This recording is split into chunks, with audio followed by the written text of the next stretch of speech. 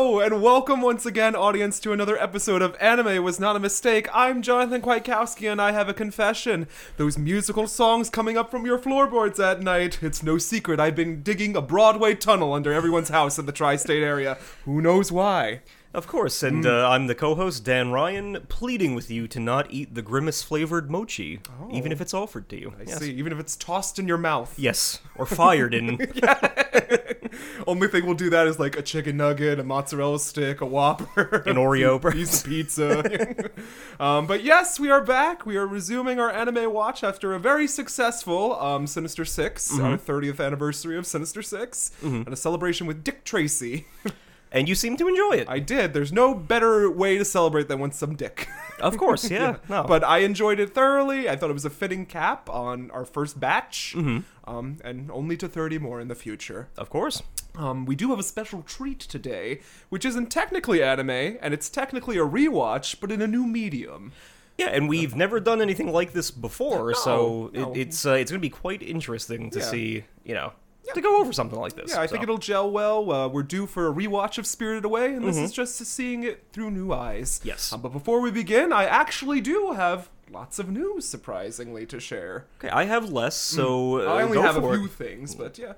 Shall we start with anime? I did just start watching Delicious in Dungeon on Netflix, and I'm thoroughly enjoying it. Awesome. I think it is a fine anime by Studio Trigger, taking these RPG/D&D tropes and mixing it along with food, which seems to work out in my favor a lot of times in manga and anime. Like, Yeah. I just enjoy a comfy, nonsensical, watching people eat and cook. Again, that's why Toriko worked for me, because it did the same thing, like in a shonen action-adventure setting, but this is... I don't know, they're getting all the tropes right, and it seems like it's made by people who care about that stuff, so... Good character I'm pleased. dynamics and designs and personalities. I like them all. They're not obnoxious. They're not annoying so far. And the meals look good. Yes. Yeah. And then, the big one. Netflix added a little special feature for you, huh? They did. Yeah. They said our One Piece marketing team deserves a raise and we keep getting money. So why not put up a live episode every week? Yes. For ease and comfort. And you know what, Dan? You got me. I started watching One Piece. And you... Because I did, because I am one of these saps that's still paying for Crunchyroll, which is a week ahead. But I did see on Netflix that they posted the first episode of the Egghead arc, which is what you started with. That's what I'm starting with. Yeah, you don't assume I'm watching everything, do you? Because the opening gotcha? Yes, the opening that I've seen on TikTok with different music edits is stellar. The animation's cool. I like this design of this futuristic new island that apparently we're going to, where everybody gets Astro Boy boots. Yes. Yeah, and like a space future theme.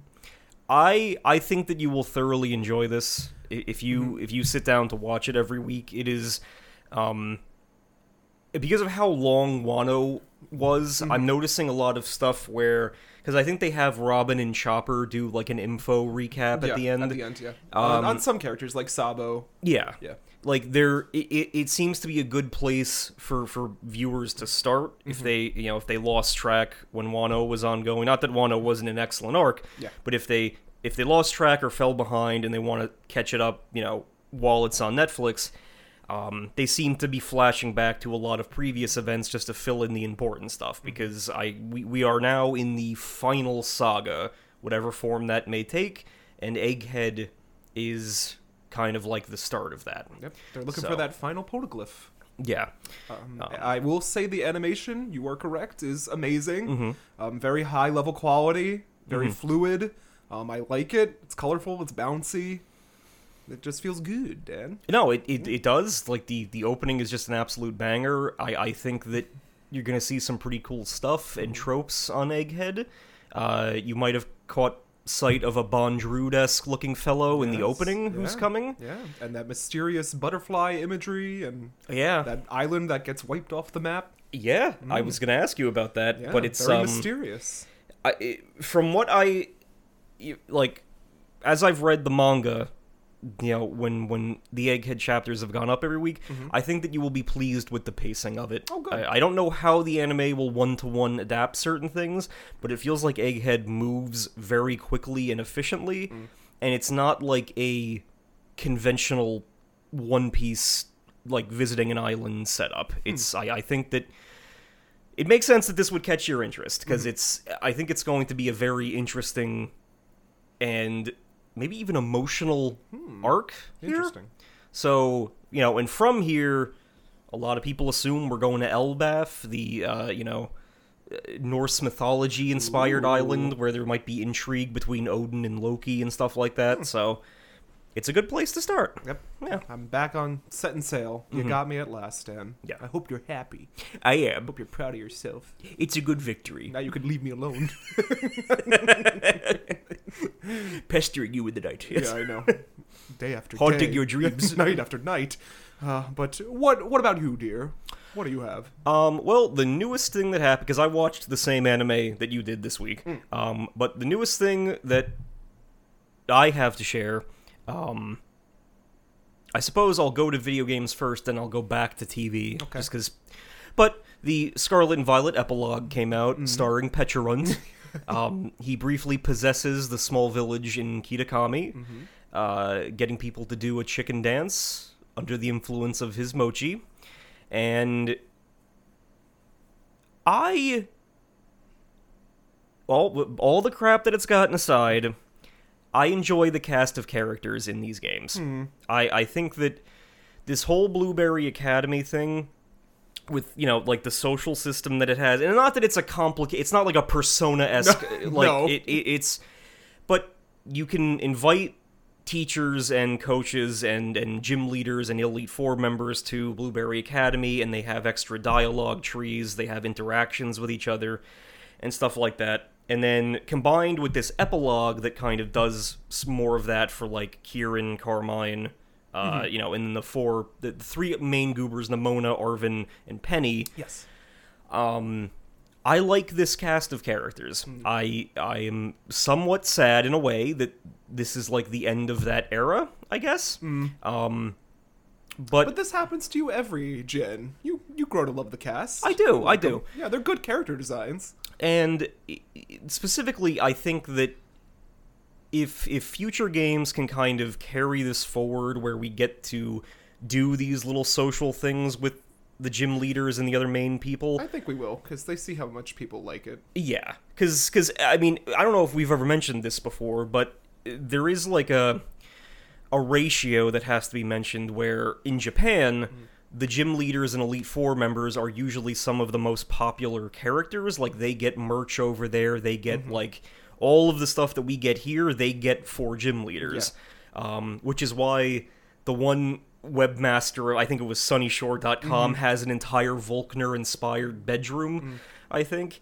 But it Living the dream. If yeah. you had your Pimp My House. But it's I would really like that to carry forward, and mainly with this Pecharunt thing, even though it's a very brief little story offering like a handful of new battles and stuff, I really want to return to the day when Mythicals got events like this. I miss those days too. I really liked them. Yeah. They were hyped up, and that was back in the day before like any characters or storyline were tying into anything. Yeah. So if they could do both, that would be great.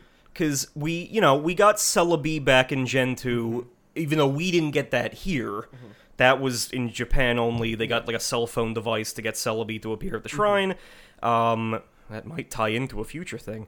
But then Jirachi didn't get anything like that, but Deoxys did in Gen 3. Yeah. And then Gen 4, Shaman had a little event. Yeah, Manaphy had the Pokemon Ranger crossover. Yeah. And then Victini had Liberty Island. Yeah. Which were all cool, but then in Gen 6 it stopped. Like Gen 6, they just event gives it to you. Download it. There's a dialogue thing, and then that's it. So I really hope that they return to giving the Mythicals something to do like that. But check that out. Yeah. It's I believe it's the final piece of content for Scarlet and Violet. Yeah. So now time for Game Freak to start working again I guess so. on their next ones. Switch 2, maybe?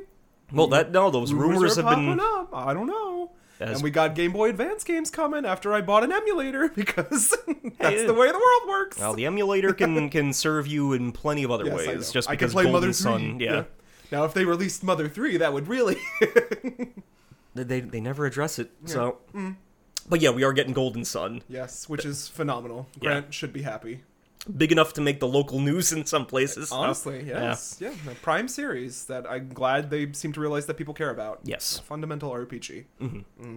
I've only got one more thing. Mm-hmm. Thought I had more. It's a movie, Mm-hmm. so I don't know if that ties into what you want to talk about, or I could talk about it, or whatever. I got 2 TV shows, so you go first. I'll go first. So I returned to the cinema show, the Mm-hmm. AMC, yesterday with some friends to see another movie, and I was surprised about how I felt about it. It was, in fact, Mean Girls, the musical. I didn't even realize that was out. Okay. Yes, it just came out on Friday, and now I do have a little bit of history being a musical theater buff. It's not my favorite stage show. Mm-hmm. I thought that Tina Fey, who's like a producer and was like very involved with the creation of the musical as well, and the original movie, she shines. You could tell that she cares about this property, and it's spawned like so many internet memes, and now it's like for a new generation. I wasn't a huge fan of the musical. I thought that on stage it didn't hit as hard as Heathers did during the same time period, and I thought that they were going to go a little bit more like quirky theater kid in the stage production, like have some theater references in there. As I said before on this podcast a long time ago, I think Tina Fey wanted to like have a Bertolt Brecht moment and make an entire song in German that like Regina's mom sings about being an old slut. And I was like, oh, well, that's like the niche theater that I love in like this multi-marketed thing that everyone knows about. Yeah. But that didn't proceed, and it was kind of like a typical fun little show.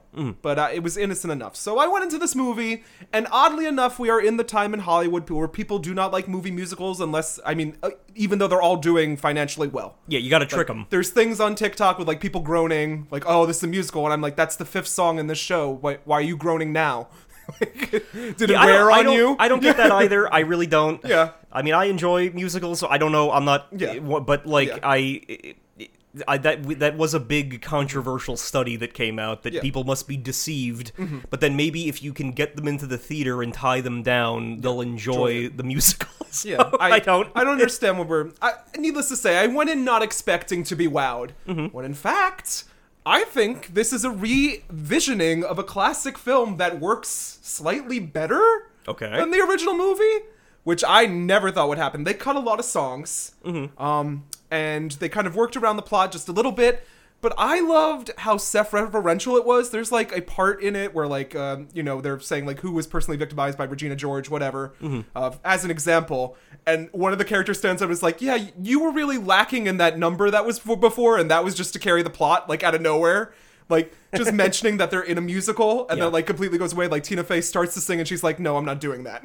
Like, okay. So it's like tongue-in-cheek, it's fine. But the real joy of this film is Renee Rapp playing Regina George. She was in one of the Broadway replacement cast of this as Regina George. But here, it is clearly her film. Like, she's going to be a singing star. I could see her in a lot of movies. And the cast just really gels well together. Like, it feels like, oh, they took these characters, they're expanding them a little bit. Like, Damien has a lot to do, who's played by the guy from A Strange Loop. And he has, like, a moment where he's singing the song in French. And then you realize it's just the lyrics from the iCarly opening. Okay. And it comes out of nowhere, and it was like I gave a guttural laugh, Dad. I went like, ho, ho, ho. Like, and I was like, oh my God, where did this come from? You didn't recognize that sound. I didn't. And I was like, it was just full of like jokes, and like the songs, they watered down on the orchestrations a bit, but they staged some of them in some ways that was like really cool. Like when Regina's like puppeteering people, everything like slows down during World Burn and shit. I just really liked it, and I didn't think I was going to like it as much as I would. You wouldn't see me championing Mean Girls, the musical, the movie, but, well, here we are. I am pleased to hear that, because I think that for our, age group, Mean Girls was like an iconic movie. It still is, yeah. And I wouldn't want something to come along, and, like, I'm not saying nothing would ever tarnish it, but, like, like a mark against a brand that is mostly just kind of proceeded along and being loved by folks. But no, I'm glad to hear that it's actually it's quite good, and it seems like it's something unique. So it's I was pleasantly surprised. I did not go to the theater expecting to enjoy it as much as I did, but I turned to my company. I said, you know what, I kind of liked that. So go figure. Can't judge a book by its cover, unless it's Pokemon or One Piece. Oh, okay. Yeah. Yep. I have 2 TV things. strange TV things that I wouldn't normally bring up, but I really want to. On Peacock this weekend, Seth MacFarlane's TED show went up. Oh, I heard, yeah. And it is so fucking funny. Really? I was not expecting it. I never saw the original film. They are very funny in their own right. And this show is like, it's like a snappier live action version of like season 1 Family Guy. Like back when the writers were like, they were coming on the scene and they were like, this was a new thing, a new competitor for the Simpsons or whatever. And it is just something, I don't know if you are into that kind of comedy, or if I could be. It is just one of the funniest shows that I have seen in a long time, and it's like high effort for what it is. Yeah. Because Ted's rendered exactly like he is in the movie with CGI, and it's like seamless. And the cast is like, this small New England family in the early 90s, because it's like a prequel to the movies. Okay. And I don't know, I just was not expecting something so high effort for like a TED show. So we both had our little moments this week, Yeah. with past properties being changed for the better and surprising us. And you know from past experience that sometimes, even if with these properties that I like, it takes a lot for me to watch a show. Like, Yes. usually I forget about it. It's true. Yeah. But I had some family visiting yesterday, and that was the spur to like just put it on. Gotta in the put something background. on. And no, it was a fun day. We went to see the store from Clerks. Actually, we visited it in person. But then when we were chilling, I put on Ted. That got me to watch the first episode. I kept going, binging it last night, and it is just it is just a great comedy. Like, I have not laughed that hard at a new comedy since maybe like Dairy Girls or Kimmy Schmidt. Wow, comparing it to Dairy Girls and Kimmy Schmidt. It's I don't know, it's just something special for what it is. It's just like the cast is great. You would recognize Mrs. Howard from Euphoria plays the mom, and she's like an Edith Bunker type. She's like a play on that trope, but the parents are both like played up, exaggerated versions of that. It's just good. I really recommend it. It's hysterical. Just check it out. Yeah, I'll have to give it a go. And then another probably a reevaluation that I did was I went back and I finally continued watching Star Trek Discovery, which was, that came out a few years ago. It's already on, like, I think season 5 is premiering this year. Wow. It's going to end. And it was one of those things where I really got to say, in terms of your joke about judging a book by its cover, I started watching it. As you know, it's difficult for me to continue a show sometimes. I just lost track of it. And Red Letter Media famously doesn't like that show. Yeah. And when you hear them explain it with the highlights they give, you would think it was terrible. But I sat down and watched it, and it is truly not that bad. It is an enjoyable Star Trek show. It is, if certain franchise installments reflect the eras that they're made in, then this is Star Trek's, like, we're trying to do a long-form Lost-esque storyline here, and that's what it does. And it's just a very, like, I've been charmed by the main cast of characters. They fit in together, and you know that universe, so you want to judge. And it's so that's one of the things I'm glad I went back and I'm giving it a second try, because it's a legitimately good show. It's not classic Trek, but it's something good in its own right. So that's You made a discovery yourself. I did. Yeah. Yes. But that's all the news. Fargo's good. One more episode. Okay. Good. I think you would really like this season. So, I mean, maybe give that a watch. It's only 10 episodes. Of course. Jason Lee is eating. She's desiccating as this Republican wife, and it's just Republican business owner, and she's just perfection. And that she's only the second main character. Like, we got that main girl doing crazy things, and John Hamm's a right-winger. Yes. And the guns are coming out now. So. Yes. I assumed. Fargo. That's all I got. I can kill some time with a tangent. Sure, why not? We haven't had a tangent in a bit. Well, this isn't new information to you, but I suppose because I like to fill in for the fun of it. Everyone on our to give our perestroika design process to the audience. Yeah. So for a brief time, I was thinking, kind of caught up in the whirlwind of the Scarlet Violet DLC. I'm like, okay, we'll have the player can go to different countries, like small regions in other areas. But then I'm like, no. You're thinking too big, Dan. Too big. By the law of your original prompts, because I don't want to deviate from your ideas too much. The idea was to use Florida and the Caribbean, like the Antilles and stuff like that, as R2 post-game things. And I didn't want to cut them. I was, trying to think when I draw the final map, because we have a gigantic map that gets more complex by the day, but we have a huge map, and I was trying to think like how it could be done and how it could make sense scale-wise. And I did figure out a way to make it work.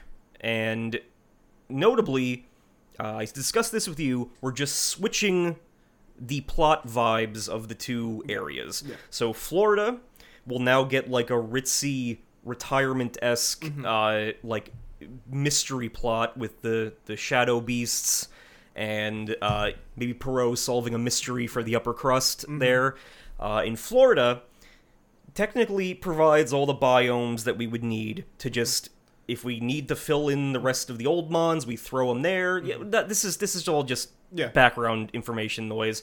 But they also have, there's also some islands off the coast of Florida to like the east that we can put surf routes in. We could easily make a surf route going from Cuba to Florida, but you gotta get through the Elite Four and become champion to surf up there. So we'll, like the same way Pokemon has always done things, like we'll just block things off. There'll be a guy at a gate saying, no. There'll be a line of Psyducks you can't cross. Yeah. And same thing with, like down into Puerto Rico and then into the Caribbean. Like we'll just have someone blocking it off at first. And then the Mega Evolution shonen anime plot will go down there, because I figured scale-wise, if you just surfed it, it would be way too quickly. So we'll have, like, a ferry, like, with the Sevi Islands, take you from each place there and there and there, and then we'll develop, like, that anime weeb plot line down there, while also trying to figure out things that reference, like, the Caribbean in general. But yeah, I think we have a vague idea for who's going to be the legendary of Florida. Florida man. Yeah, well, we're probably going to make a Florida mon, so that's either way. Peering over his shoulder. And then we're working on the Caribbean one, but so that'll in the coming weeks, perhaps I'll start coming to you with some prompts for those. I figured those would be in general like a good place to stick like regional forms and but like with a smattering of new mons to find there maybe. Yep. But it does fit because the way that I've been designing the map and giving the legendaries their lore and everything, obviously our Amazon rainforest contains the big snake, and I figured when it comes down to it, you catch Mothman, Bird, Wendigo, Bigfoot, and then these two goobs from these post-game locations, and you gotta get all 6 of them to unlock Snek, because it's the big cheese. The big Snek. So, we'll figure out themes and color schemes and stuff for them, but I think it just does make sense to just make a gigantic-ass region, because I think the vibe that you and I are going for is this is like a Game Boy Advance DS era art, like top-down RPG where you're on a gigantic map. The ones that we would have wanted as kids, probably. So yeah, those are the ideas going forward. I got 2 vague new Pokemon for you. Okay. Just general ideas, so don't lampoon me or lambast me. As I know you want to do. I would never lampoon you on mic, no. Anyways, they're both Fairymons, because you said pure fairy, something we need. First one, I don't know if I suggested this before. I might have suggested both of these before. My memory's fading, Dan, like time itself. I said a thread and needle Pokemon. You did suggest that before. All right, never mind. And a pancake Pokemon. Easily done. Be inspired by old cattle cookouts. Like a chef wagon or something. Perfect. And it just makes pokey pancakes. That is perfect. Yeah. Okay, yeah, like old-timey Yeah. Wagon meal. Inspired by Fargo, where there's a lot of pancake imagery this season. That's perfect. Relates to childhood trauma. No, I can definitely do something with a pancake. And I love a pancake. There's like those skate fish. Yeah. It could be like actually the art for Mochi Rabbit is coming soon. Good. So that's because I figured I would go back and you just revealed your pyrite pokies. Yes. Yep. Yeah. So the redesign of them. Yeah. But they're probably not the only ones getting a redo because my style has changed a little bit. So you've grown. But yeah, that's the news on that, and thank you for the new ideas. Of course, the new idea. Mm-hmm. Well, yeah, I will continue thinking. Yeah, as I often do. Of course. So shall we get into today's episode proper, Dan? Pull back the curtain. All right, exactly. That's what I'm doing to introduce the drawing board, who is Playbill Edition. Okay. He has a yellow overhead thing that says anime was not a mistake, and there's no pamphlets inside, so the original cast is here and present for tonight's viewing. It's a collector's item, yeah. You could see Jessica Chastain has signed a portion of him, as had everyone who has guested on this podcast before. Nicole Kidman has several signatures. Oh, wow, look at all these ads. Yeah, I know. Yeah, very we could nice. eat at Sardi's. Yeah, we could. Anyways, he is Drawing Board Playbill Edition, all the glitz and glamour of the stage contained within him. So today we are watching Spirited Away live on stage from last year. It's vague. It was released this year, but I think it was from 2 years ago, a year ago, where it actually happened in Japan. And now I think it's currently moving to London. So maybe stateside at some point. You be the judge if you want to see this, though. Of course, yeah.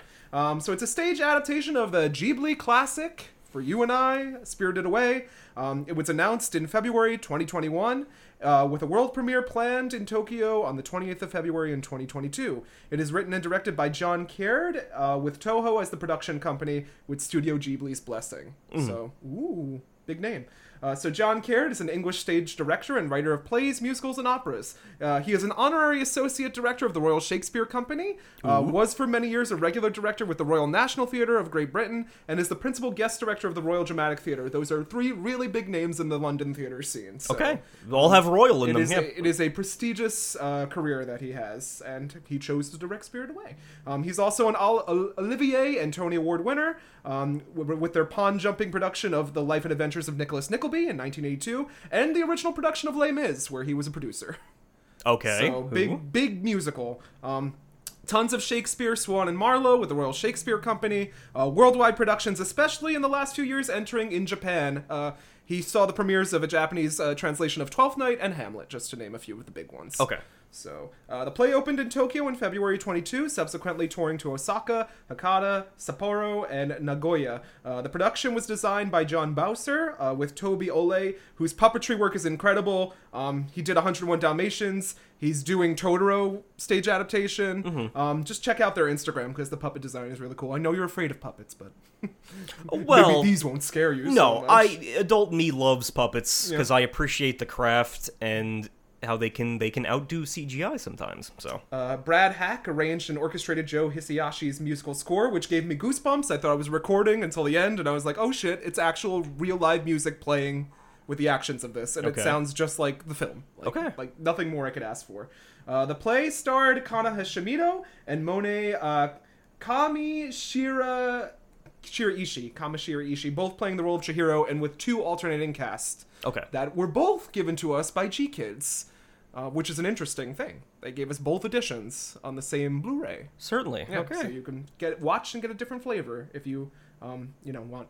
Review consensus leads towards extremely faithful and bold state adaptation of the original movie. I will say it could be the booze, it could be my love of theater. I cried several times when first watching this, a la my text messages to you. It's like, I'm weeping, I'm crying, I'm feeling things, Dan. I'm wet. What is this salty discharge coming out of my... It can't be a tear, it's been so long.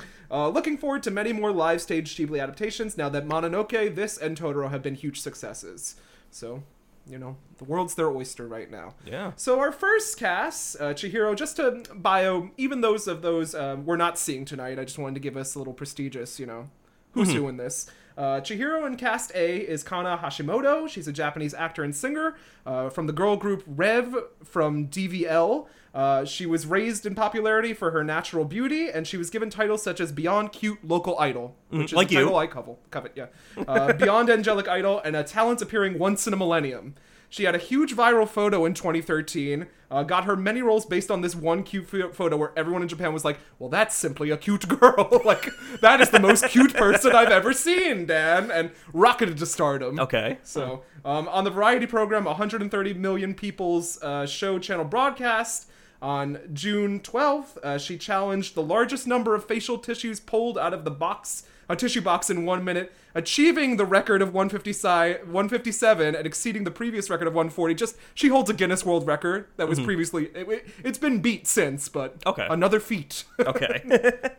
We have Haku in this production as Kotaro Daigo.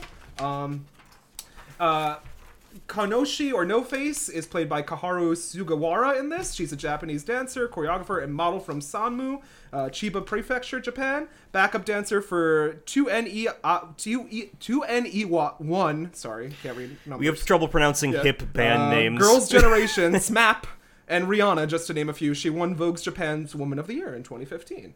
Rin is Miyu Sakihi. Kamaji is Tomaro Taguchi, Japanese actor, director, and musician, known for Sci-Fi Tetsuo and Tetsuo 2, which I thought you might know. Live action movies. Yubaba Zaniba in this production is Mari Natsuki, a Japanese singer, dancer, and actress, and the OG Yubaba in Spirited Away. Okay. That she brought this role back to the stage to play the same character. Okay. And I think she's like 70-something years old and still rocking it. So pretty cool. She was the original, for the Japanese production, Madame Thénardier in Les Mis.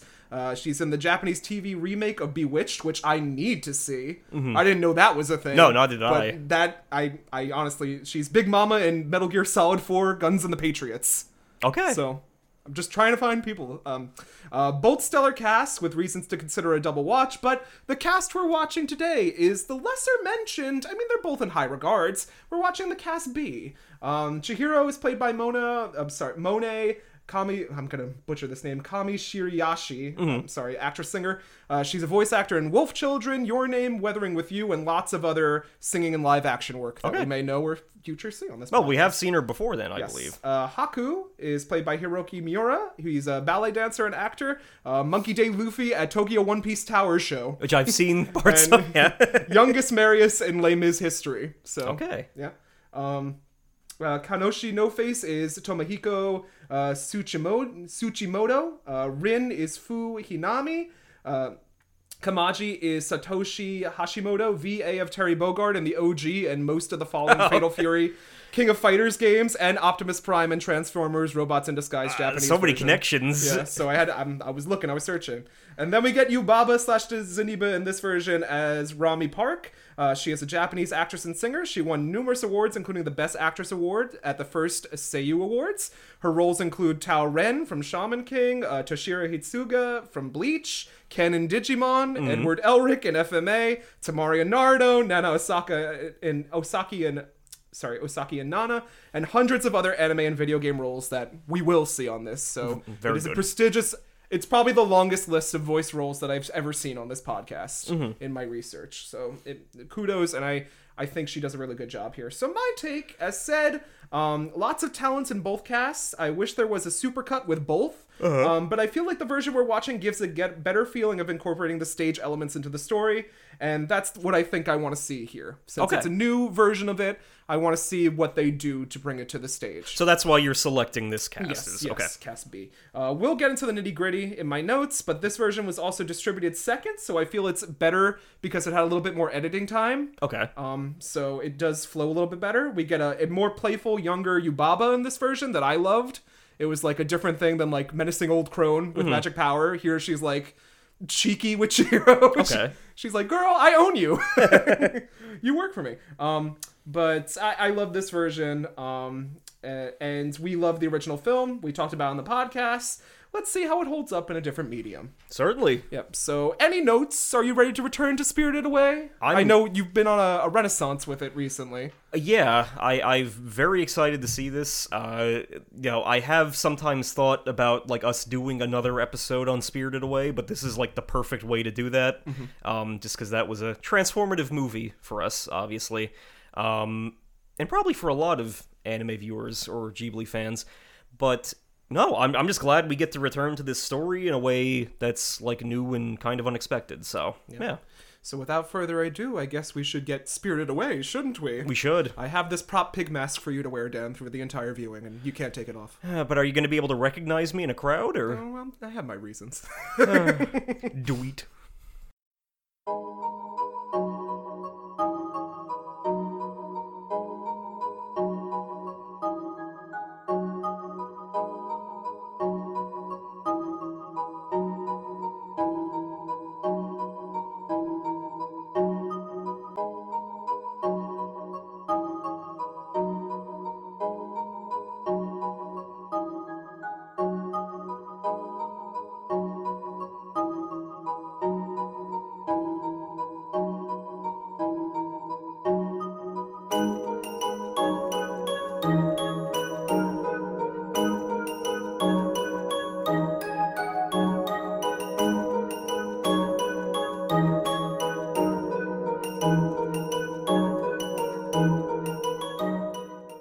Welcome back, one and all. We just returned from our shift at the bathhouse in Spirited Away, live on stage. And Daniel Ryan, any initial thoughts? A beautiful rendition of a beautiful story. So I loved it.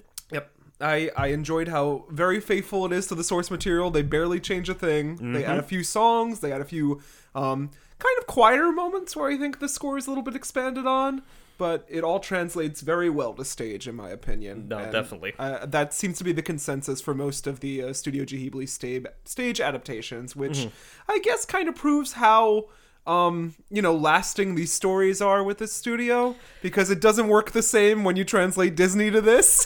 No, and that's what I wanted to say, is that it feels like, I don't know, it feels like this is almost as iconic for people as like if you were putting on like a Wizard of Oz production or something. Like it's just I don't know, like you said, the staying power that it has is just I think that Chihiro and Haku and Yubaba have like remained in everyone's hearts and minds this whole time. So it's especially the weebs. Yes. Yep.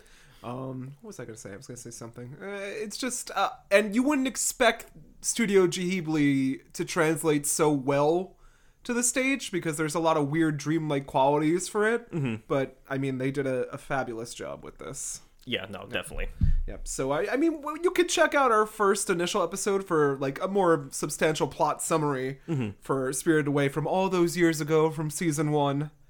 Feels like yesterday, but I do have a plot synopsis with like extra theater questions and of course, feeling moments. So if you would allow me, no, by all means, I'm going to transform into my dragon form and and spin about the stage on a stick. No, and I figured this would be good because there is just a lot of like technical genius in this. Yeah, it feels a lot of stagecraft. There is. Yep. So we'll get into it. So we open on a blank stage with the open sky projected on the back wall. The one thing I will say is, they could have used a proscenium arch. We got the two sides of the stage that kind of extend into the audience with those like shrines that sit there the whole time. Yes. Like if we had a proscenium arch, maybe we could hide something behind there and give us a clear stage picture. But I mean, that's nitpicking. I mean, it's Japanese theater. I know it's slightly less Americanized, but this is shot in a proscenium style. So well, to someone who wouldn't recognize that phrase, like myself, what is the proscenium? Is like the box that goes around the stage. It's like a stage picture, so it creates that fourth wall.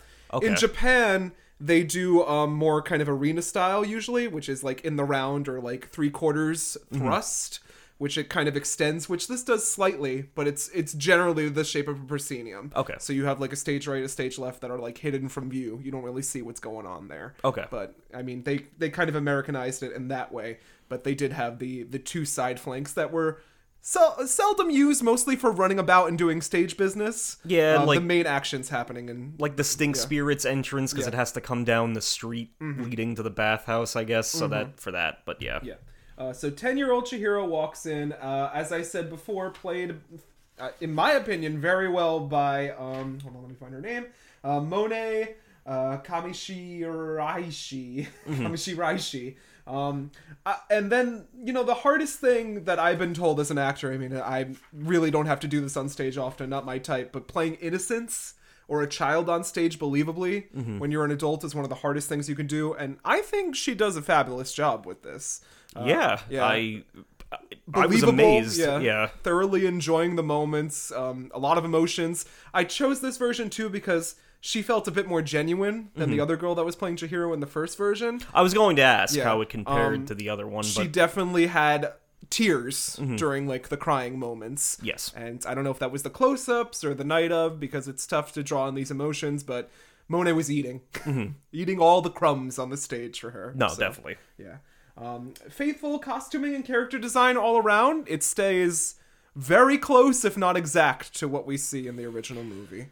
Yeah, and they're all just, they're portrayed in this, they're all like papercraft, like no puppets that are like the equivalent spirits, of for the background spirits. Yeah, and it's just you feel like recreating everything one to one wouldn't necessarily look right, but in adapting it for this, it makes them stand out even more than, it makes them feel otherworldly. Yeah. Part of me kind of wants to see if they change up the formula and make it like a little grittier, but that's down the line, in the Spirited Away revival. Yeah. That doesn't stay exactly close to the source material. But then we lose it, I get it. It's like the first time it's on stage, so why not?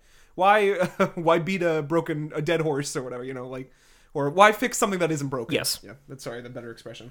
So the parents are driving on a big move to Kenilworth with their daughter Chihiro in the back. We get Monet playing a lot of like the petulant little girl that, changes into a woman by the end of the story. Exactly like Chihiro plays it. And, like she has like her bouquet with her, as in the movie, like with a note from a friend. And minimal prop work. This is what people go to school for acting for, Dan. You wouldn't be able to pretend to drive a car. Probably not, no. You have to be conditioned to. Certainly you have to study Meisner.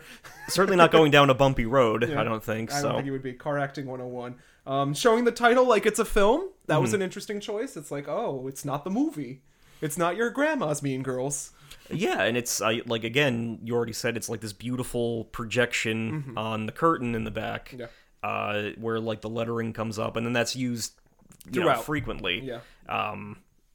But then they arrive at the tunnel that we recognize. And you did point out that orchestra, that score, is blaring and doing a wonderful job matching with what's happening on stage. Yes. This does a little bit better than version A. So another reason why I chose this, like I said, edited better. There's moments that pop a bit more because the score is like correct when actions happen. But there's nothing better than a live orchestra playing this. Of course. Because you truly feel and you like notice the nuances of the music. So they arrive at this strange place. Chihiro is nervous and concerned, but follows along after being startled by 2 spirit stones, which would be you and I. Yes. Like, come out as a rock and turn around and make a spooky face. Just sit there, yeah. With actors inside. Unsettling. Monet, as I said, portraying Chihiro here as a bit as a melancholic child. A little worried, a little nervous, a little bit of a scaredy cat. But that lends itself to Chihiro growing as a character. Instead of a spoiled brat, which I feel also the other girl did a little bit more. Like, Chihiro's a bit of a snob in that one. Yeah. Okay. Yeah. So, choose your flavor. Well, that's not uncommon with people in, like, iconic roles, right? Like, you have to play it differently. Yeah. Okay. Yeah, that's what lends itself to the performances. You gotta take big swings. You gotta have. You can't be a carbon copy of something, because then it kind of dilutes the source material. But this amazing bathhouse set with just a couple spins and turns into almost every setting during the performance. This is something great that we wouldn't see on Broadway as of late. Usually it's just bare minimum set, projections, and whatnot. Couple chairs. Jessica Chastain rotating. A spinning revolve. But here it turns into everything, and it's functional. And it also has its roots in Japanese theater and kabuki. We've got the the extending bridge, which is the Hashikagari, which the Japanese in the No performances they would play on that towards the audience, and each one serves a different purpose. But I like how it was a callback to the root of Japanese theater in this. Yes. So, just flaunting my theater knowledge. No, Dad, by all means. I went to Flex. school for this, But classic Japanese theater style with neutral-clothed background actors that kind of influence the props and the setting and everything. They're not there, but this is typical Japanese style, as opposed to, like, the Americans that are like, oh, if we see it, it takes us out of it, mostly. That's the American school of theater thought. But I could see it. We're getting a little bit more loosey-goosey with the rules now, so... Yeah. You just have to understand it's a different tradition. No, and I certainly prefer this method with, like, you still, in my opinion, you still focus on the puppets. Like, it's not... It's all about the puppets, yeah. man. Chihiro's parents start eating some delicious prop food greedily as Chihiro wanders off and finds the bathhouse. And I would need no acting school for doing this, Dan. I made my way down a buffet. And this also caused me to question a lot of the original movie. Like, Dan, we didn't talk about this, I don't think, but this would clearly be our undoing. It would. If we were sent into the spirit realm and the first thing we stumble upon is a Bennigan's. Yeah, they would get us with that mac and cheese and those salt and pepper fries. And for anyone who's not aware... Because I don't know if we've dropped this lore on the podcast Bennigan's? before. Bennigan's. We have, I feel. Excellent eatery. Pseudo-Irish Long gone. restaurant. Oh, it's Irish? Ew. No, well, I'm kidding. pretend Irish. It was a beautiful restaurant. We had one near us. You would walk in, feel like home, green carpeting, a big bar in the center. Yeah. And it's gone now. It's the Enterprise is extinct. Their fries were good. Their sliders were fabulous. Yep. Gone too soon. The way of the dinosaurs. But Chihiro wanders off and finds this bathhouse, and then we get a small train representing the distance. And Dan loves a model train. And I do. It gets a few cameo appearances in this. And I do like it as a stage decorator. Like, I think it's just a cool little feature to show time passing and stuff. So, yeah. Enter Haku with a fabulous bob. He said, "Am I a Nicki Minaj stan?" Miura really using their body in ballet training in this version. I think it portrayed the character a bit more dancey, flowy, theatrical as opposed to the first version. Which definitely makes sense for Haku. Yeah. So Chihiro is pursued by see-through spirits that try and make her join them.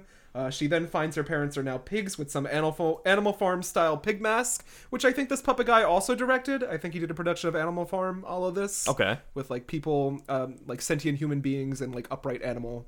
Oh, I would need to look that up. I need to. I do love a production of Animal Farm, but the pig masks are a little cheesy. They come out with their hooves, they come out with their feets, but it's theater. Yeah. I can't think of a more effective way unless we get a live pig to just sit there. And that's one of those things that, like, with animation, it was easy for them to portray, but it's like, I was thinking, like, okay, how are they going to do them expanding and breaking the stools and then just going full pig mode and fly? But, like, I think... like the way that they turn into pigs matches the way that the spirits are puppeted, so it still flows together for me, I think. Monet's acting here is phenomenal. Actual sense of urgency to me. Like, oh, my parents are actually pigs. I'm scared. Yes. I'm believing you. Yep. Yeah. Yep. And creative use of like the translucent fabric to represent the gauze, the scrim, Dan. that they're pulling her into like a spiritual plane, and then she's got like a shadow behind her. There's this whole interpretive dance sequence where she stumbles into the river at the lip of the stage and then realizes that she cannot cross it. She's kind of consumed with a little bit of depression and sadness, and then she's consumed by this transparent gauze and becomes see-through. Yeah, so another effect that you wouldn't expect them to do here in this way, but it still works. Because just like in the movie, she, Haku needs to provide her with a special treat, or else she can't maintain her form in this world. Yeah. A boat with the first of our many excellently designed stage spirits arrive, using props and costumes to get a very accurate representation on stage of the material. Haku offers Chihiro food that allows her to stay in the spirit world, and then Yubaba's bird minion appears. Yes. With a bird on stick. Yes. Did it fill you with a sense of foreboding, Dan? Were you worried about bird on stick? I was not worried about bird on stick in this case, but I it didn't break the illusion or anything. So. Haku and Chihiro speed through the set with great actors and spinning door sequences, so this is very cool. This is also very Japanese, using the different screens and such to show like movement, progression. I like the sense of urgency. I like the slowdown where she sees the pigs in the slaughterhouse and like, thinks to herself, I love the JoJo poses. Definitely. It's like that whole, that same scene, the way that it's portrayed, translated here. I just wasn't expecting it to be just to capture stuff like that, but they did it. So and it seems like every actor is having like a good time with this, no matter how big the role. But so they arrive at this bathhouse, and we get our first original song, which doesn't change up the score, but they add lyrics about like welcoming people to the bathhouse, so it fits. It feels good to me. I don't think it's a poor addition. I like it. No, I really liked it because it had like a good little haunting tune to it, and it's like very grandiose. I'm not using the right adjectives. Grandiose. It feels like otherworldly. It's very theatrical, you may say, yeah. And they're naming like, all these tired gods, these 8 million tired gods come here, and yeah. We'll serve you and stuff. So it sums up the bathhouse nicely. All the great spirit designs. Stan, did you have a favorite? I do not know their exact names. Yeah, I wouldn't know either, but you can describe. I really liked red guys. The tall red. Oh, you like masked red guys. Tall masked red guys. I liked 3 foot tall red guy that was like seducing people. Yeah. And I like the ducks. Yes, those ducks. fucking flappy ducks. And I liked horse. Yeah, no, the horse stood out too, and I think there's like a few like Oni in there at some point. It's really interesting. I like red guys though. So favorite of that. No Faces there, vanishing in a flash, sneaking around, serving cunt. Yeah, and that's No Face has been on the ballroom scene, and it's strange, but I liked it. Yeah, because there was one Christmas Carol adaptation. I forget which one. Ghost of Christmas Past, probably. Well, actually, in that one, it was the Ghost of Christmas Future was represented with a woman doing like interpretive dance and like a gauze-like outfit and everything, and it was like, hey, it's something different. It works, and it kind of serves to show how like No Face is an other even here. So yeah, portrayal of the little frog. I'm gonna mispronounce this. A Garo with a puppet. So we get like the little frog guy. His name in the original is Agaro. Yeah, I think that's pronounced like Ogaro. Yeah. So Dan would kill for frog puppet. I would kill for frog puppet. I would die for him. I enjoyed it. Chihiro and Haku hide behind some swaying actor hydrangea after taking a breath of surprise on the bridge. You need to get a job here to save your parents. Go to the boiler room and speak to Kamaji, the boiler man. He will help you get work from Yubaba, the witch who runs this joint. You mustn't say no. And then we talk about the Chihiro-Haku relationship, which this viewing made me focus on a bit more. What's the age difference? Do we buy it? Do we believe it? Are they friends? Are they more than that? I don't know. And again, it's like one of those things, like one of those reasons I'm glad we get to go back and talk about this story again, because it is like a very I don't even care. Like, I think other characters joke about it being romantic, but I think it is dragon boyfriend, Dan. Like, these are two people who are like separated from what they know, and Haku has, been at it longer and is like blended into it, but he doesn't want that to happen to Chihiro, and it kind of, if you don't have, like, you just interpret it as just like strong caring, like just love, but not like not that kind. Yeah, not regular, but it's, I don't know, it's just a very beautiful thing. I don't know. Haku says, I've known you since you were little. Everyone's out on the hunt for this human. Chihiro maneuvers through the sets, many ladders and bridges.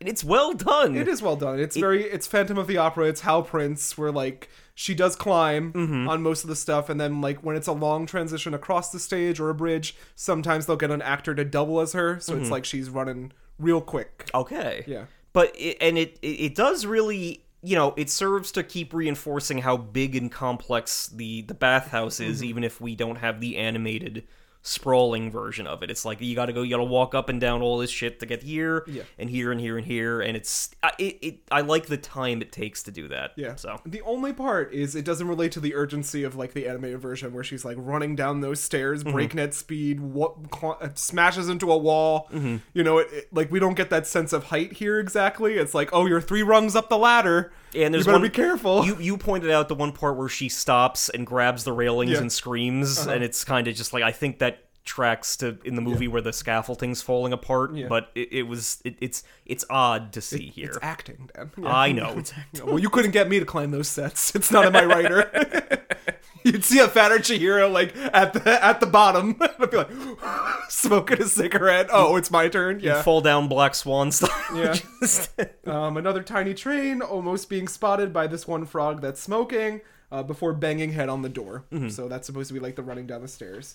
Another bop with Kamaji's work song, which gives us a little more backstory where he's like, you know, you're an old woman, you're not a young woman anymore, so maybe him and Yubaba had a thing together? yeah, no, I could see that. Yeah, Like some she, lore? like probably when the bathhouse was created, like Yubaba enticed him into joining it, and from the vibe of the song, he's like worked his life away. Yeah. He's like, we're both older now. You're mean. I'm just doing what I do. I'm just Kamaji. Yeah, I just run the boiler, and it's like, yeah. So it is interesting. Like, could there have been some fanoodling between them? Many hands, yeah.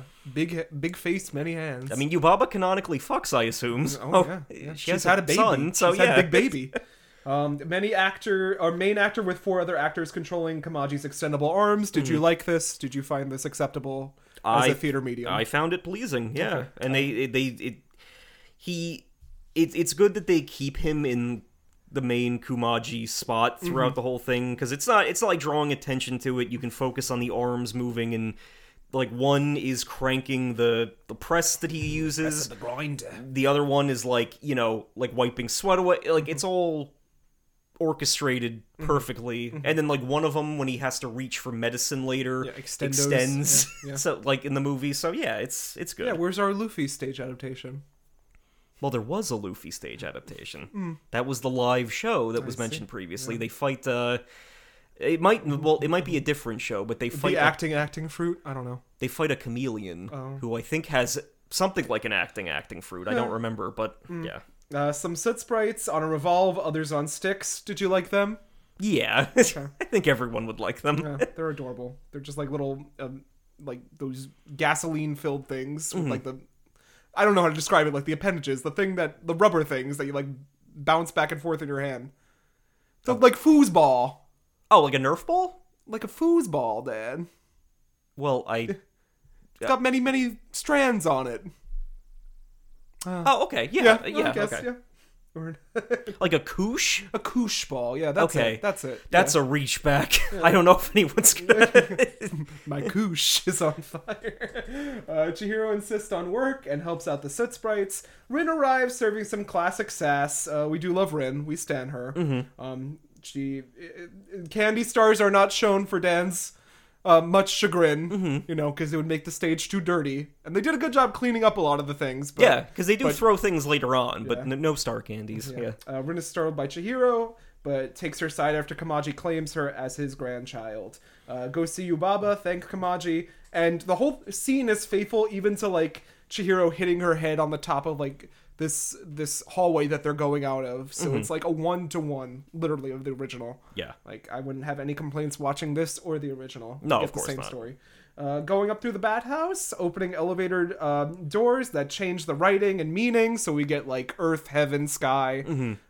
As they go up each level, yeah. The work of the bathhouse attendants, slugs and frogs. The radish spirit king enters, and this is the best. You know, this is in all the marketing. Yeah. You go for radish spirit, you buy a ticket for radish spirit. Portrayed perfectly. Yeah, silently with eyes that seem to have too many secrets in Yeah. them. We don't know what he's doing. He's here on, taking a break from whatever business he does, governing All radishes. the radishing, yeah. So, Do you find me radishing? Epitome of all stagecraft I put in this radish spirit costume. Because it's clearly like a mop has been cut up and like used as his tubers. well, but then he blends with the aesthetic of the other spirits then, because he looks like found material. like yeah. paper craft. Yeah. So Rin diverts attention and sends Chihiro up to Yubaba with the lure of a grilled newt.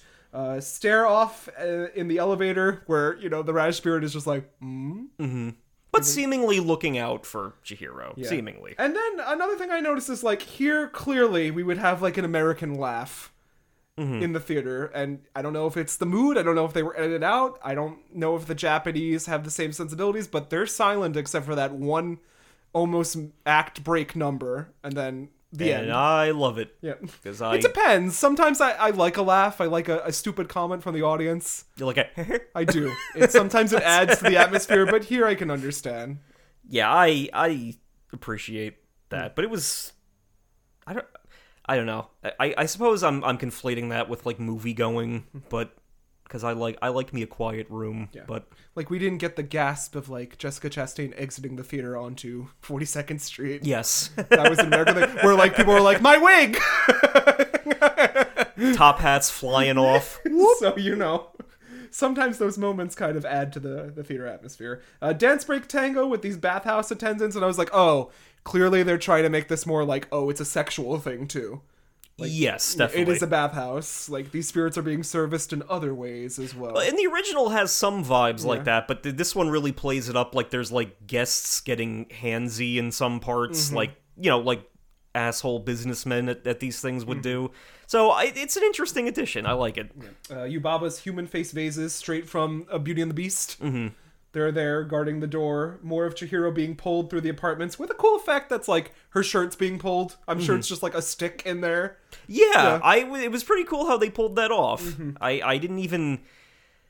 I was trying to think of like all the ways that they could do stuff like that, but it was... I don't know, I'm just impressed. Lighting Yubaba in the background, giving us a sense of foreboding and foreshadowing. Yubaba's office, and at last, the Dewey heads. What did you feel, Dan? Perfect. The Tony Award goes to... The Dewey heads. Dewey heads. Do I get another 2 for these guys? Portrayed by a large fella who has one head on both of each of his hands, and then his own face is the third head, and it's perfect. Almost nude. Almost nude. Yeah, perfect. Because he blends in with the background, and then it's like he's hopping around Deweetin. That's it. Dan will love this. I said it's your dream job. It is. And we get small burb puppet. Yeah. Yeah. Hanging out as always. Yubaba giving off a sleeker, more business savvy presence here. Did you feel that with this Yubaba? Any thoughts? She felt very close to movie Yubaba for me. Yeah. She felt a little younger though, right? Yes. Okay. Yeah, probably because lack of big head, but certainly younger. Okay.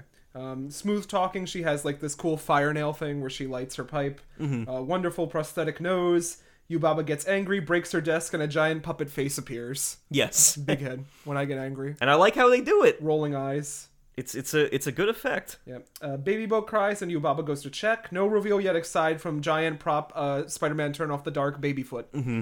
Yeah, that kicks Yubaba in the face. And Yubaba's bloomers. Which I'm like, oh, they really got the costumes accurate here. They did, yeah. They are no stranger to detail.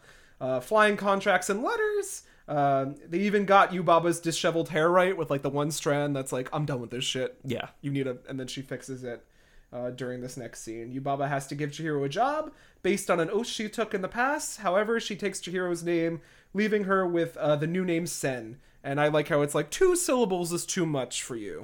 And and the syllables are represented with like physical Paper props that are letters, being like, moved around by a puppeteer, and then as each part of the name is stripped away, the letters disappear. Yeah, and that was kind of their... I think that's what their production approach was kind of going with, these letters that turned into paper. A lot of papers being thrown, a lot of papers being stuck.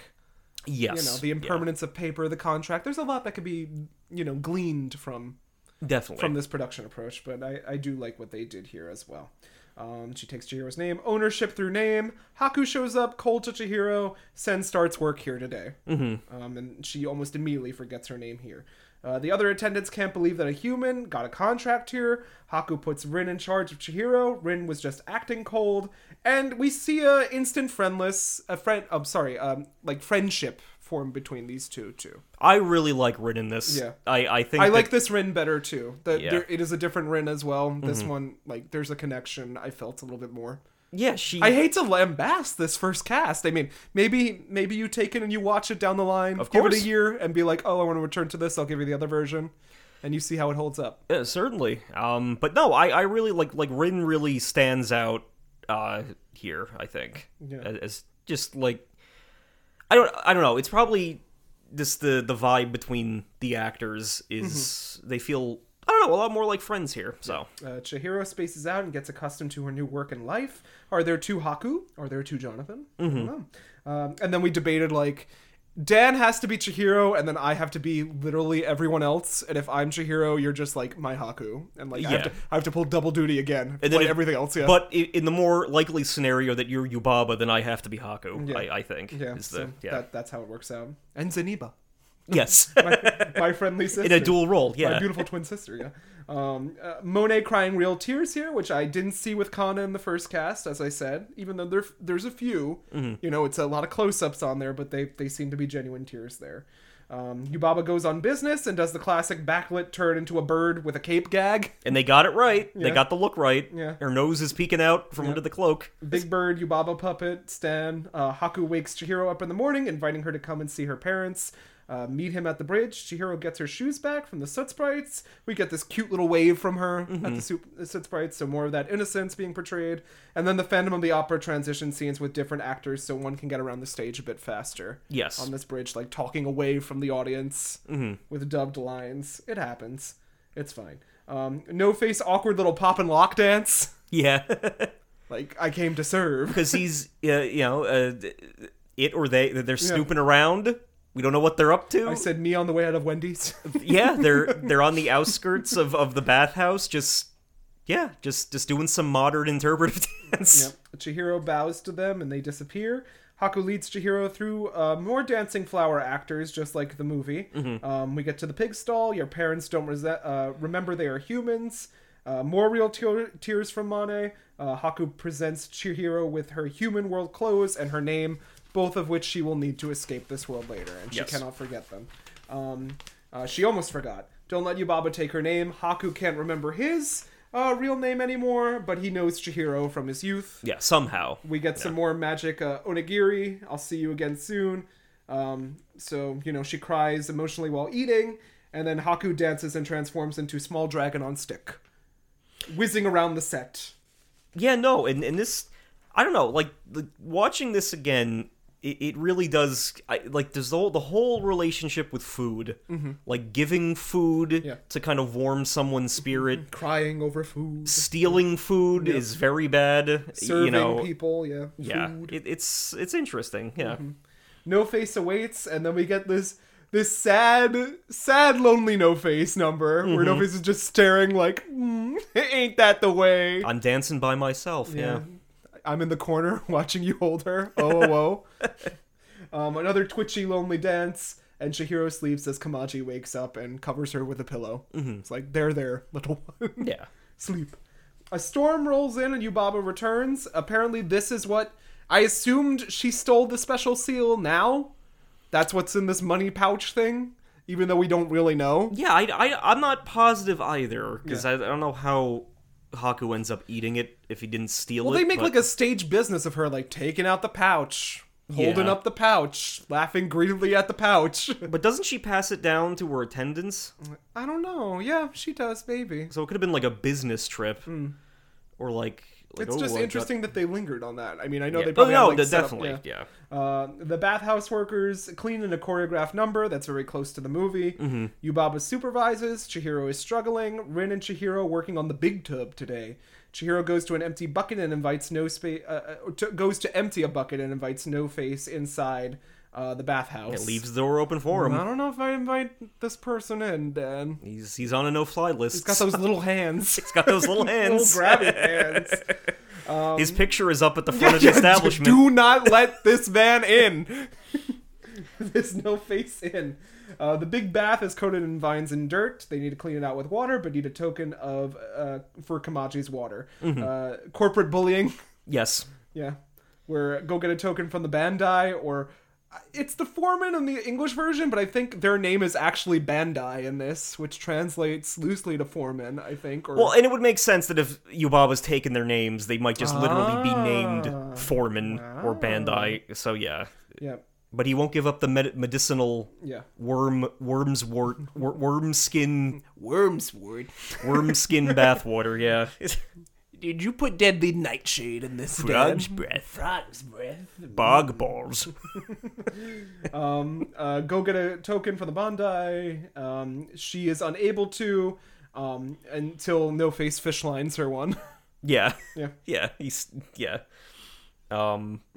But it's portrayed as it is in the movie. Yeah. And I really like how the bathtub filling is done with the because it's not water. We can't use water on stage. yeah. So It's just steam and smoke. yeah, and it's with light. with this like the sound playing of like how water would hit in the background, and it's all done just very well. Yeah. And meanwhile, there's this big, fun little slimy puppet boy on his way. Advancing. He's still Muck. Yeah. Muck is coming. And again, like that's the part where the stage extension is used, because obviously, in my opinion, one of my favorite scenes, like the whole thing with the Stink Spirit is like a favorite part of mine, but his original approach to the bathhouse when it's like storming and people are like shuttering their windows and stuff as he approaches, it's a great thing. So I'm glad they kept that in. Yeah, Yubaba talks on her mobile skull, which we don't see in the other version. This is another thing that's lacking from this version, is like when the foreman talks, the other actress is like manipulating the skull so the skull talks. Okay, cool. Yeah, we didn't see that here though. Okay. She kind of just like, rattles it a bit, but interesting little detail. After seeing both versions, you notice the small things. Smoke instead of water fills the tub. Rin goes to get them breakfast as Chihiro is offered more tokens from an overtly generous No Face. Yes. Chihiro doesn't want anything. The Stink Spirit approaches. We have to get him in and out. Panic. Get that spirit in the big bath. Sen will take care of him. Agorio the frog passes out. Reaction to the smell. Actors acting. Being like, I smell something stinky. Yeah. Yeah. And the way that when the Stink Spirit presents his cash, they all, they convincingly act like he just handed them something disgusting. Piece of shit, yeah. And then, I think the Bandai ends up putting it in his hat. Yeah. So. Get that spirit in the big bath. The Stink Spirit gets in the tub with Rin. And Rin helps get more water, and the food instantly spoils. They have like this unique trick where they put like a piece of fabric over it and they pull it off real quick. Yeah, so it was like cool. It spoils, yeah. Some theater magic, Dan. Yubaba laughs. Who gave her all those tokens? White scrim for water and dirt. Chihiro feels a splinter, and Yubaba has a realization that this isn't a Stink Spirit.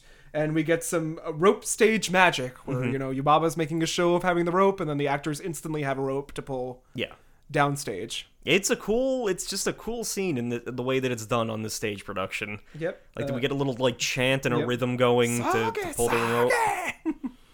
Yeah.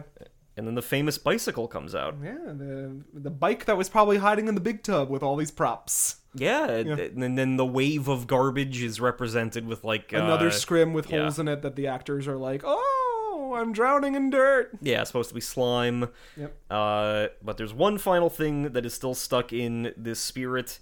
I believe it was a fishing line. Yep. Bobber. And Chihiro manages to pull it out. Yep. And we get the emergence of the river spirit. We get that almighty, yeah.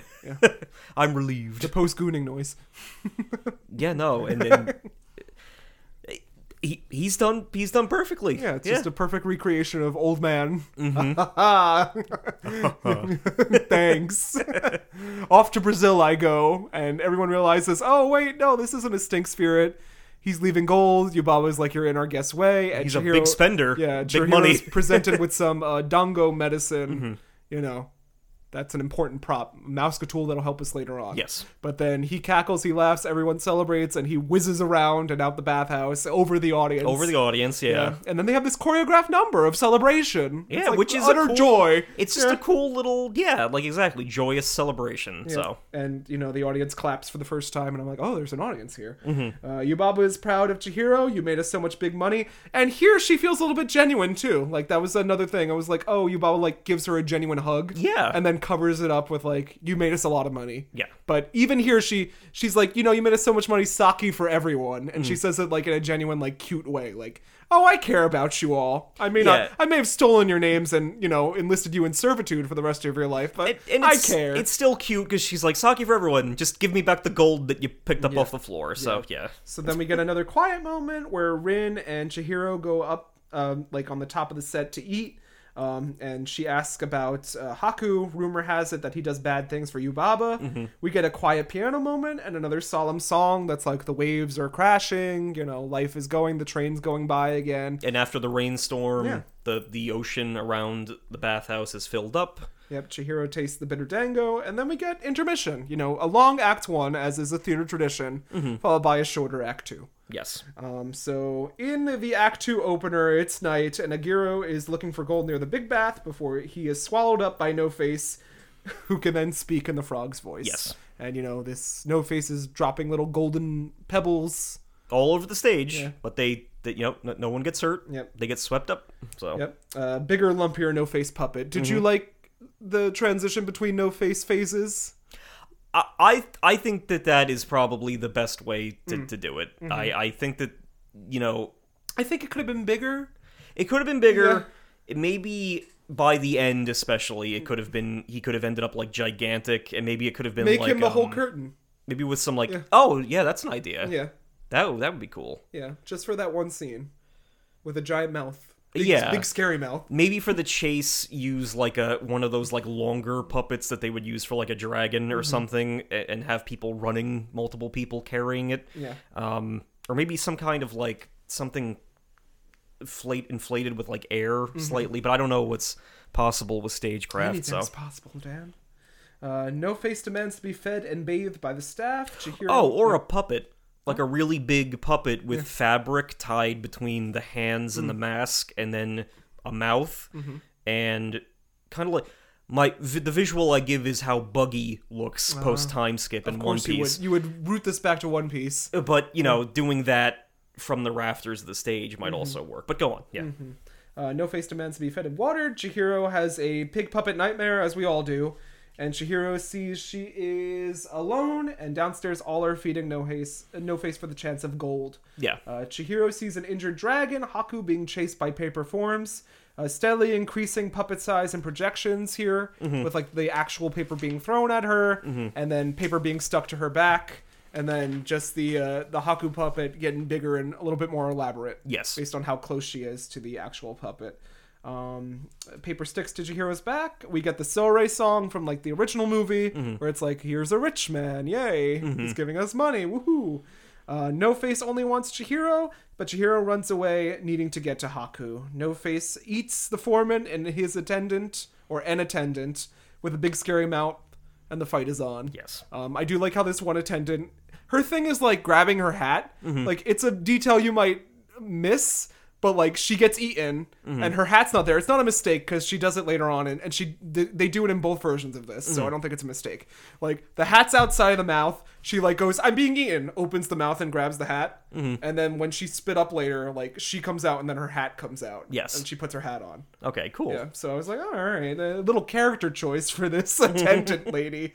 Chihiro runs across some pipes and climbs the set. I thought this was very well done. Yeah. When the pipes are pulled out from under her, because that happens in the movie. Yeah, and there's certainly a recurring thing throughout the stage play is that they make sure that they take time for all of those iconic scenes, like the trailer shots. Yeah. Not to call them that in Spirited Away, but the most visually iconic moments are all maintained. Yep. So so as she's running through the bathhouse set, seagulls are shown to show height of the set. Like, I'm climbing up. There are seagulls here.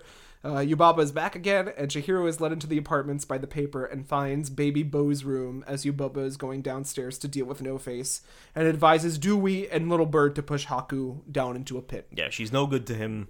Throw him down the pit. How'd you feel about Baby Bo? Again, I don't know how else you would have done that aside from like an even bigger fake suit, but Find a real giant baby. find a real giant baby. They deserve to work too.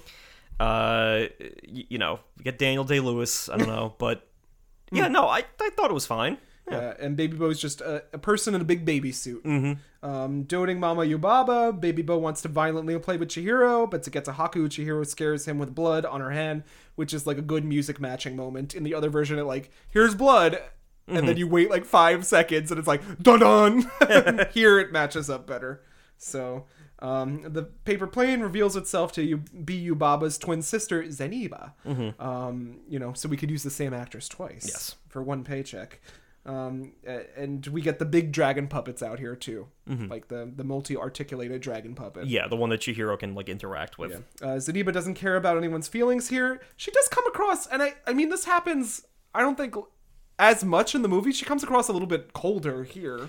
Yeah. Yeah. Probably because she's just annoyed with Pissed. what Yubaba's doing. So she's like snappier here. Like, when she uses her spells. Yep. And, Bo is turned into the mouse. Yep. And, the Dewees are turned into Bo. And then Baby Bird. The bird is turned into Baby Bird. Yes. Yeah. Which are accurate representations of their anime forms. One to one. Yeah. They're perfect. Cute little puppets. Yeah. Yubaba wants Haku. He stole a precious seal. Zeniba wants. Zeniba, sorry.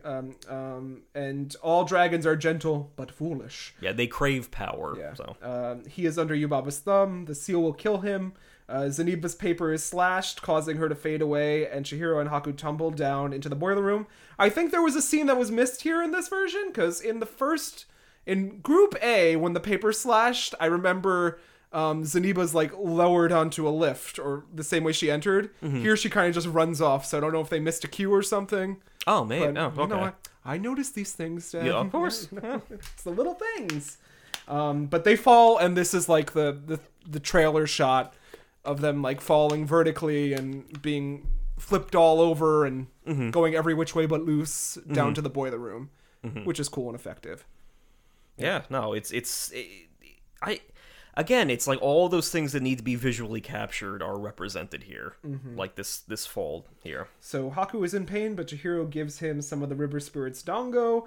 They swap out puppet and actor when he coughs up the squishy seal puppet. One more thing, I do like how the chaos of them landing in Kamaji's boiler room is represented, because like the lights kind of flash, there's a lot of crashing noises, Kumaji in the background is like, Jesus Christ, what's going on? Not again! So it's like the frantic nature of that scene is portrayed really well. So she squishes the seal puppet, which looks ooey and gooey. And then we get the Unjinx scene, where, this is where the Americans would laugh. It's like 6 high fives in a row. Yeah. After doing the cootie catcher thing.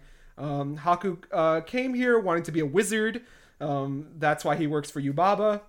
He lost himself here, and his name as well. Mouse, Bo, and Bird reenact the seal stomping, and like this happens in the movie, like all these little moments, they're all there. There's nothing missing. So honestly, if you want to check out Spirited Away, or you haven't watched in a while, just watch this and see how, faithful it is. It might bring back the memories for you. Yeah. So Chihiro is going to give the seal back to Zeniba and apologize for Haku, but there's no coming back. Kamaji has some tickets for the train, and Rin arrives to find Chihiro as No Face is causing chaos upstairs. So you got to go to the Boggy Bottom, Swamp Ass Bottom, the 6th stop, which I think is a joke we made in the original episode. It is. I'll have to revisit it tonight, but I'm pretty sure we called it Swamp Ass in the first time. Some things don't change, Dan. No. I'll be back, Haku. Is it love? Rin goes to get a boat, and Haku wakes up. Kamaji explains everything that's happening, and Haku realizes something, and we get, that's the power of love, baby. Yeah. So I guess they're in love? Well, or it could be an old man doting on this. Well, Kamaji doesn't do that in the movie, right? No, he doesn't make the little heart hands. Yeah, with his because he does it hands. twice here, and it's a strange addition, but I guess it's like they're all portrayed as they start to be portrayed as like doting relatives, and they're like, oh, it's young love. He's trying to hook up this dragon. Yeah. Upstairs chaos. Yubaba can't control No Face and doesn't recognize Baby Bo as a mouse. Chihiro is sent to appease No Face. You want to go instead? Yeah. Massive rollicking No Face puppet. Chihiro doesn't want anything, or she has to go. If you're going to eat me, eat this dango instead.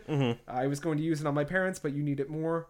Yubaba uses her powers, and No Face throws up on her and 2 of his perfectly alive victims. Just fine. Yeah. Like I said before, they're tumbling out. A lot of good stage business from the side actors too, like running around being scared, like hiding at the lip of the stage. Yeah, like they go being down the flat. stairs slightly. One of them just being flat, like he won't see me here. Chasing after Chihiro, getting smaller and smaller. Chihiro and Rin boat over the train tracks. Chihiro calls No Face over to her, saying that No Face can't be in there. It's bad for him in there. Yeah. So taking her kindness there, the bathhouse makes him sick. No Face is just scooting, and it's scooting on the back, perfect. Yeah, on the stage. He scoots across the follow them along, like Rin is visibly creeped out by this. Yeah. But Chihiro's like, don't hit him with the oar. Yeah. He's fine now. No Face finally pukes up a Garu. Rin says goodbye to Chihiro and warns No Face not to hurt her, as she does her tearful goodbye. And then we get this real quiet, 7 to 10 minute scene where it's the train. They're just waiting on the train, and that's the artistic thing. It's something that we all feel about this movie. Never have I hated, or never have I heard someone hate this scene. It's a quiet train ride with these shadow people from Boy and the Heron, which I think is in the same timeline. After seeing that, this really clicks with that same mood and atmosphere. And we don't know, again, all the mystery is maintained. This train only goes one way now. It used to go other ways, but it only goes one way. And we think it goes to a town in the distance that, Rin herself wants to visit someday, but we don't know. All the mystery is maintained, the quietness is maintained. And, this was one of those scenes that I feel like if there's ever a risk of anything, despite Miyazaki saying no cuts... Yeah. If there's ever a risk of anything being removed in the future, this is going to be something that has to stay, always. Yeah. And they have the shadow actors just all in black with their faces obscured, which is really cool. So Chihiro invites No Face along with her, of course. Yubaba is recovering in her office, and Haku arrives, not following orders like he used to. Don't you realize you've been tricked? The gold turns to dirt, and your baby is just dewy heads. Yes. Which Yubaba puts together, and she is visually upset, screaming for her baby bow. We get the great anger scene, her turning outburst. into Giant Head with a fan waving fire. Yeah. I love it. Yep. Yubaba lashes out at Haku as her giant angry head. Bow is at Zeniba's. Yubaba is frazzled, and Haku will go get your baby, but you will have to free Chihiro and her parents if I do so. So, yeah. That's it.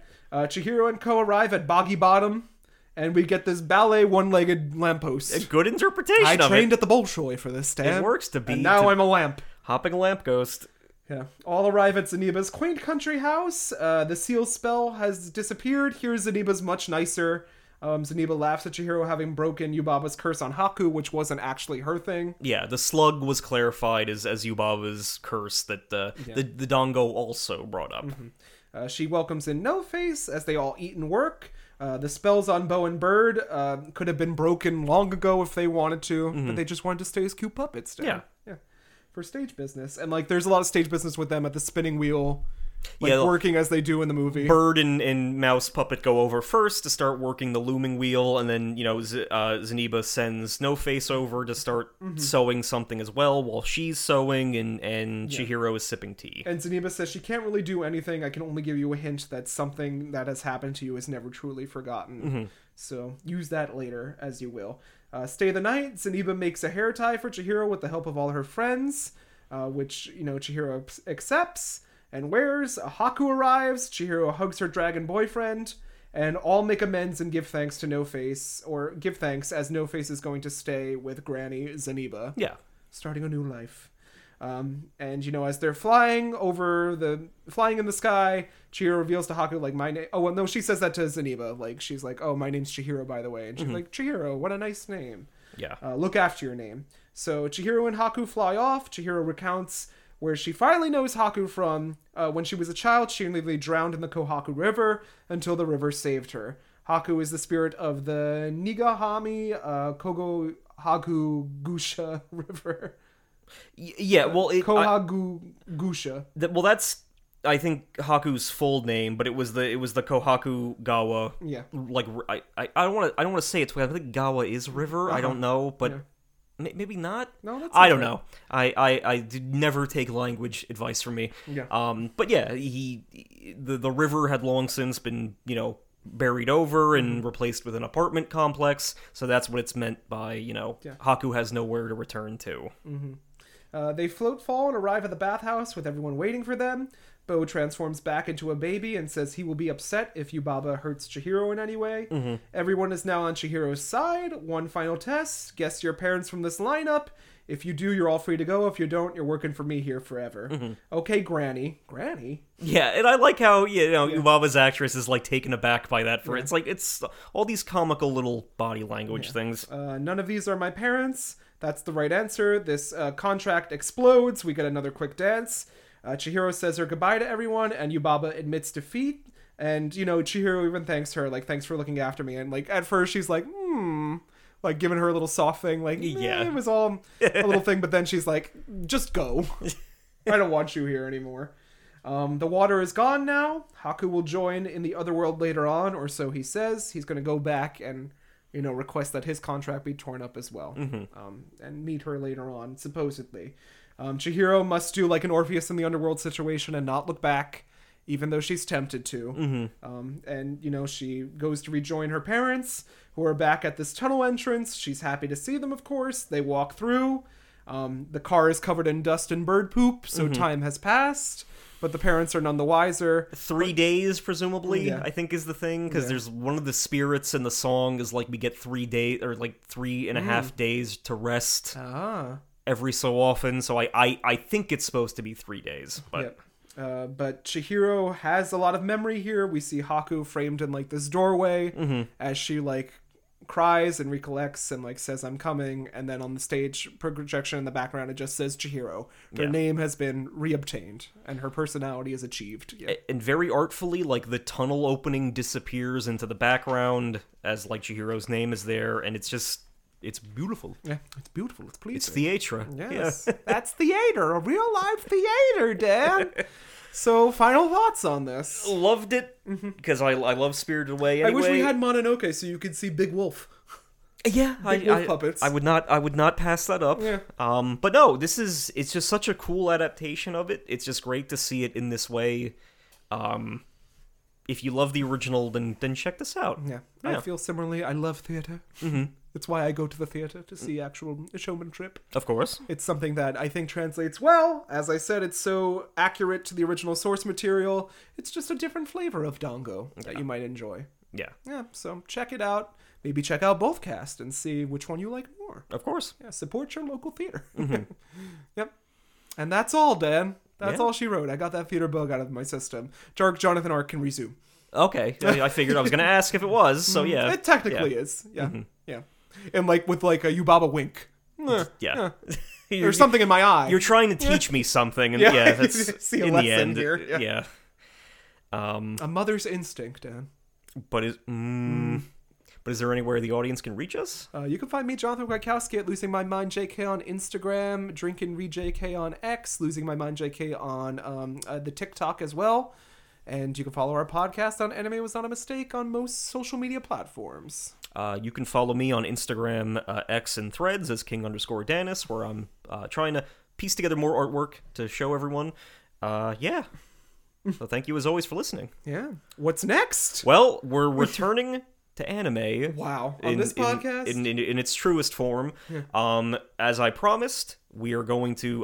we got a lot of anime in the pipeline now. Yes. We are entering a new year.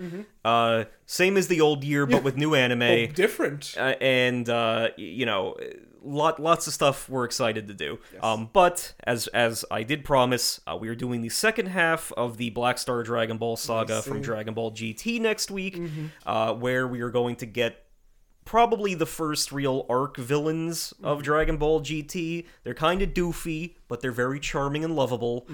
So, all I can say is, think twice before joining a cult, and definitely think twice before going into that dollhouse. Oh. Goodbye. The big dollhouse.